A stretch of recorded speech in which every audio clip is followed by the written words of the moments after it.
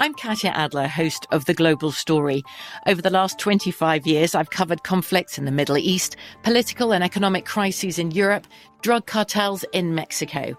Now I'm covering the stories behind the news all over the world in conversation with those who break it. Join me Monday to Friday to find out what's happening, why, and what it all means. Follow The Global Story from the BBC wherever you listen to podcasts. This summer, click into cordless power with Memorial Day savings at the Home Depot. Tackle more than half an acre of grass with the convenience and gas-like power of the Ryobi 40-volt battery-powered mower. And keep your flower beds looking fresh with the 40-volt cordless string trimmer. Then clear leaves and debris with the 40-volt leaf blower. No cords, no gas, no hassle. Click into Memorial Day savings happening now at the Home Depot and on HomeDepot.com. How doers get more done. When you buy Kroger brand products, you feel like you're winning. That's because they offer proven quality at lower than low prices. In fact, we guarantee that you and your family will love how Kroger brand products taste, or you get your money back. So next time you're shopping for the family, look for delicious Kroger brand products, because they'll make you all feel like you're winning. Shop now, in-store, or online. Kroger, fresh for everyone. There's a lot happening these days, but I have just the thing to get you up to speed on what matters without taking too much of your time. The 7 from the Washington Post is a podcast that gives you the 7 most important and interesting stories, and we always try to save room for something fun. You get it all in about 7 minutes or less. I'm Hannah Jewell. I'll get you caught up with the 7 every weekday. So follow the 7 right now. Hey y'all, we're rerunning 2 episodes today. Enjoy the show. Hi, I'm Eves, and welcome to This Day in History class, a show that uncovers history one day at a time.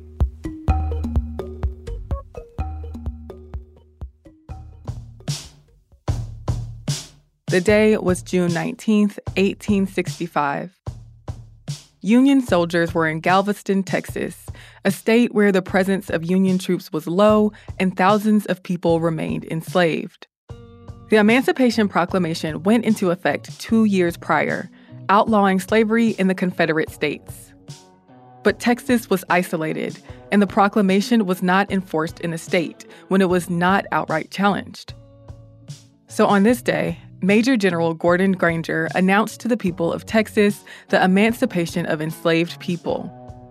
June 19th is now recognized as an Independence Day and marked by celebrations that honor Black Americans' freedom from slavery. On September 22nd, 1862, a year after the start of the U.S. Civil War and centuries after the first Africans were enslaved in the modern United States, President Abraham Lincoln issued the Emancipation Proclamation. The proclamation said that all enslaved people in the rebellious Confederate States were declared free, and it took effect on January 1st, 1863. The proclamation also announced that Black men would be able to enlist in the Union Army and Navy, and hundreds of thousands of Black men did fight for the Union during the war. But it only applied to states that had seceded from the U.S. Slavery remained legal in the border states, or slave-owning states that did not join the Confederacy, as well as Union-controlled rebel areas. So the proclamation did not outright end slavery in America. News of the proclamation took a while to spread, and Texas, the most western state in the Confederacy, was removed from a lot of the Civil War action. Slaveholders had migrated in large numbers from eastern states to Texas to get out of war-torn areas and shirk emancipation enforcement. By 1865, around 250,000 people were enslaved in Texas. Confederate General Robert E. Lee and the Army of Northern Virginia surrendered to Union General Ulysses S. Grant on April 9, 1865. But the Army of the Trans-Mississippi and other rebels kept fighting for months after. Galveston, Texas was a major Confederate port. Since Texas seceded from the United States, the city had been blockaded by the Union, occupied by the U.S. Navy, and recaptured by the Confederacy. But on June 2nd, General Edmund Kirby Smith signed surrender terms for the Confederate Trans-Mississippi Department aboard the USS Fort Jackson in Galveston Harbor. It was the last major Confederate command to surrender. On June 18th, Major General Gordon Granger arrived in Galveston with 2,000 federal troops. The next day, Granger read General Orders No. 3 at the Headquarters District of Texas in Galveston. He said the following: "The people of Texas are informed that, in accordance with a proclamation from the Executive of the United States, all slaves are free. This involves an absolute equality of personal rights and rights of property between former masters and slaves, and the connection heretofore existing between them becomes that between employer and hired labor. The freedmen are advised to remain quietly at their present homes and work for wages. They are informed that they will not be allowed to collect at military posts and that they will not be supported in idleness either there or elsewhere." But as with the Emancipation Proclamation, change was not immediate and all-encompassing. Many slave owners did not relay news of the announcement and free enslaved people until after the harvest. Some forced free people to work anyway. Though the order encouraged Black people to stay with their former owners, many left to find family or to move north in a process that was dubbed the scatter. Some formerly enslaved people were beaten or murdered after they attempted to fulfill their freedom. In December of 1865, the 13th Amendment to the U.S. Constitution abolishing slavery in the United States was ratified. The next year, the freed Black people of Texas celebrated June 19th in recognition of Granger's 1865 announcement. Juneteenth, as June 19th came to be known, became a day that marked freedom and progress, honored through readings of the Emancipation Proclamation, games, food, and religious sermons. The Freedmen's Bureau was established in 1865 to deal with the social reconstruction necessary in the aftermath of the Civil War.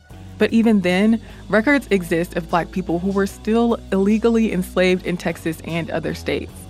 And the Black folks who were emancipated still faced the problems of lack of shelter, food, and resources, on top of the codified discrimination and racist violence that proliferated at the time. Since the 1800s, the celebration of Juneteenth has spread from Texas and throughout the United States. I'm Eve Jeffcoat, and hopefully you know a little more about history today than you did yesterday. Just an additional note that after Juneteenth, Black people needed places to gather to celebrate, as white people had barred them from using their public spaces. They began raising money to buy their own spots to celebrate Juneteenth. Emancipation Park in Houston, Texas, which opened in 1872, was one such space. We'd love it if you left us a comment on Twitter, Instagram, or Facebook at TDIHC Podcast. I'm guessing that you love history because you just listened to an episode of This Day in History class. You can listen to more history by checking out my new show, Unpopular. It's a show about people in history who challenged the status quo and were sometimes persecuted for it.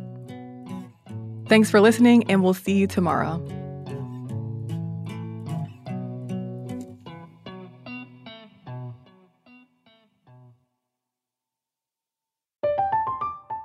I'm Katya Adler, host of The Global Story. Over the last 25 years, I've covered conflicts in the Middle East, political and economic crises in Europe, drug cartels in Mexico. Now I'm covering the stories behind the news all over the world in conversation with those who break it. Join me Monday to Friday to find out what's happening, why, and what it all means. Follow The Global Story from the BBC wherever you listen to podcasts.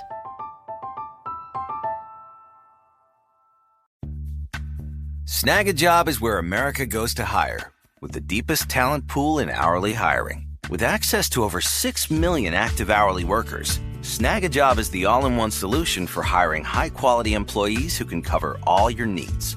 On demand, temp to hire, part-time or full-time. You name the position.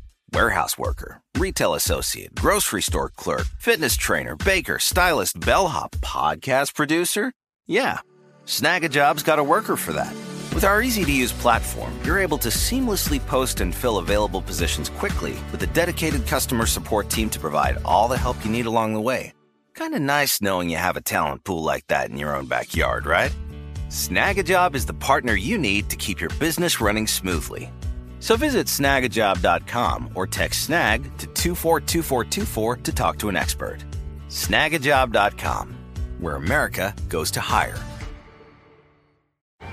Hey guys, you know what this playground could use? A wine country, huh? A redwood forest would be cool. Ski slopes! Wait! Did we just invent California? Discover why California is the ultimate playground at visitcalifornia.com. The best conversations I have with my colleagues are the ones that happen when no one is looking, when we're not 100% sure yet what to write. Hopefully, having conversations like this can help you figure out your own point of view. That's kind of our job as Washington Post opinions columnists. I'm Charles Lane, Deputy Opinion Editor. And I'm Amanda Ripley, a contributing columnist. We're going to bring you into these conversations on a new podcast called Impromptu. Follow Impromptu now, wherever you listen. Hey y'all, I'm Eves, and welcome to This Day in History Class, a podcast that brings you a new slice of history every day.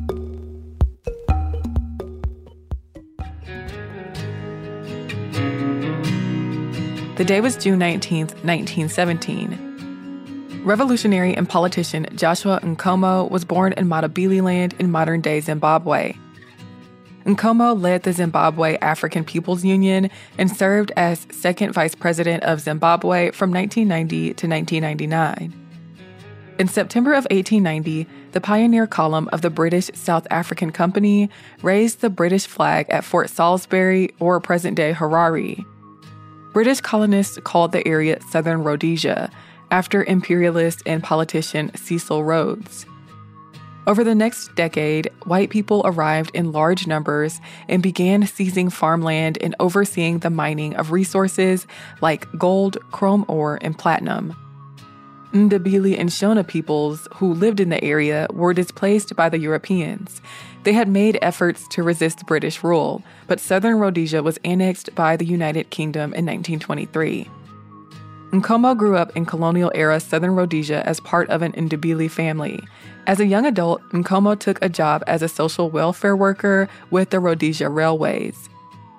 He began to advocate for railway workers and helped build up the Rhodesian Railways African Employees Association. And when the British government proposed uniting some of its African colonies, including Southern Rhodesia, into a federation, he was vocal about his opposition to federation. Though the anti-federation movement had many supporters, the Federation of Rhodesia and Nyasaland was formed in 1953.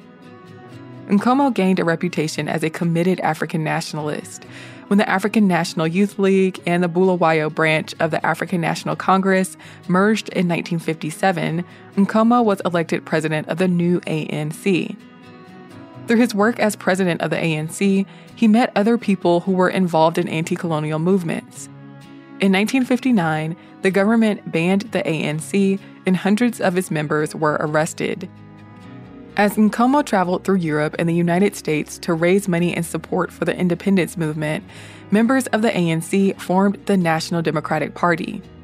Nkomo was declared president of the NDP, which was later banned as well. Another party, the Zimbabwe African People's Union, or ZAPU, soon formed and was also banned. Nkomo continued to press for international support, but some people perceived Nkomo as a moderate and doubted his commitment to the nationalist movement. Some people in the ZAPU broke away from the group and formed the Zimbabwe African National Union. All the while, white Rhodesian prime ministers targeted black nationalists. Prime Minister Ian Smith banished Nkomo to a detention center in a remote part of southern Rhodesia. Nkomo was incarcerated for 10 years, but his incarceration garnered him more support and increased opposition to the Smith administration. By the time Nkomo was freed in 1974, nationalist groups had gained ground. Nkomo directed the ZAPU's military, political, and diplomatic activities from Zambia. Robert Mugabe, another nationalist leader, had been at odds with Nkomo before. but the ZAPU and Mugabe's ZANU linked to form the Patriotic Front and bring down white minority rule. Smith agreed to a new constitution, and Zimbabwe gained its independence in 1980. Mugabe became prime minister and minister for defense. But Nkomo continued to be in conflict with Mugabe, and fighting between ZAPU and ZANU supporters escalated. After years of violence and massacres carried out against the Ndebele by the Zimbabwe National Army, Nkomo and Mugabe agreed to merge their parties into a unified one called ZANU-PF. The agreement said that the party was committed to a one-party state. It also provided for Nkomo to become the second of two vice presidents of Zimbabwe in 1990, a role that was largely symbolic. He served as second vice president until his death in 1999. In his later years, Nkomo dealt with health issues. Many people disapproved of how he handled political challenges, and he lost a lot of influence. Still, Nkomo has been called the father of Zimbabwean nationalism for his leading role in the fight for independence from white colonial rule. I'm Eve Jeffcoat, and hopefully you know a little more about history today than you did yesterday. And if you have any comments or suggestions, you can send them to us at thisday@iheartmedia.com. You can also send us a note on social media. We're at TDIHC Podcast on Facebook, Twitter, and Instagram. Thanks so much for listening to the show, and we'll see you tomorrow.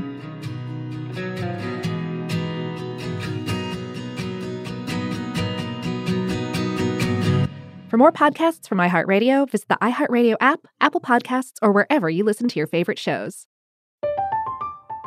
I'm Katya Adler, host of The Global Story. Over the last 25 years, I've covered conflicts in the Middle East, political and economic crises in Europe, drug cartels in Mexico. Now I'm covering the stories behind the news all over the world in conversation with those who break it.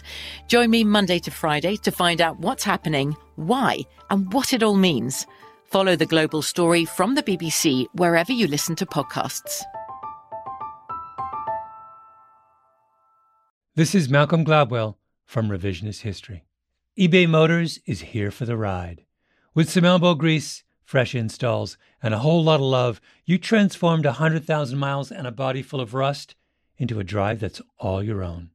Brake kits, LED headlights, whatever you need, eBay Motors has it. And with eBay Guaranteed Fit, it's guaranteed to fit your ride the first time, every time, or your money back. Plus, at these prices, you're burning rubber, not cash.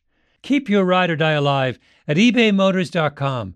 Eligible items only. Exclusions apply.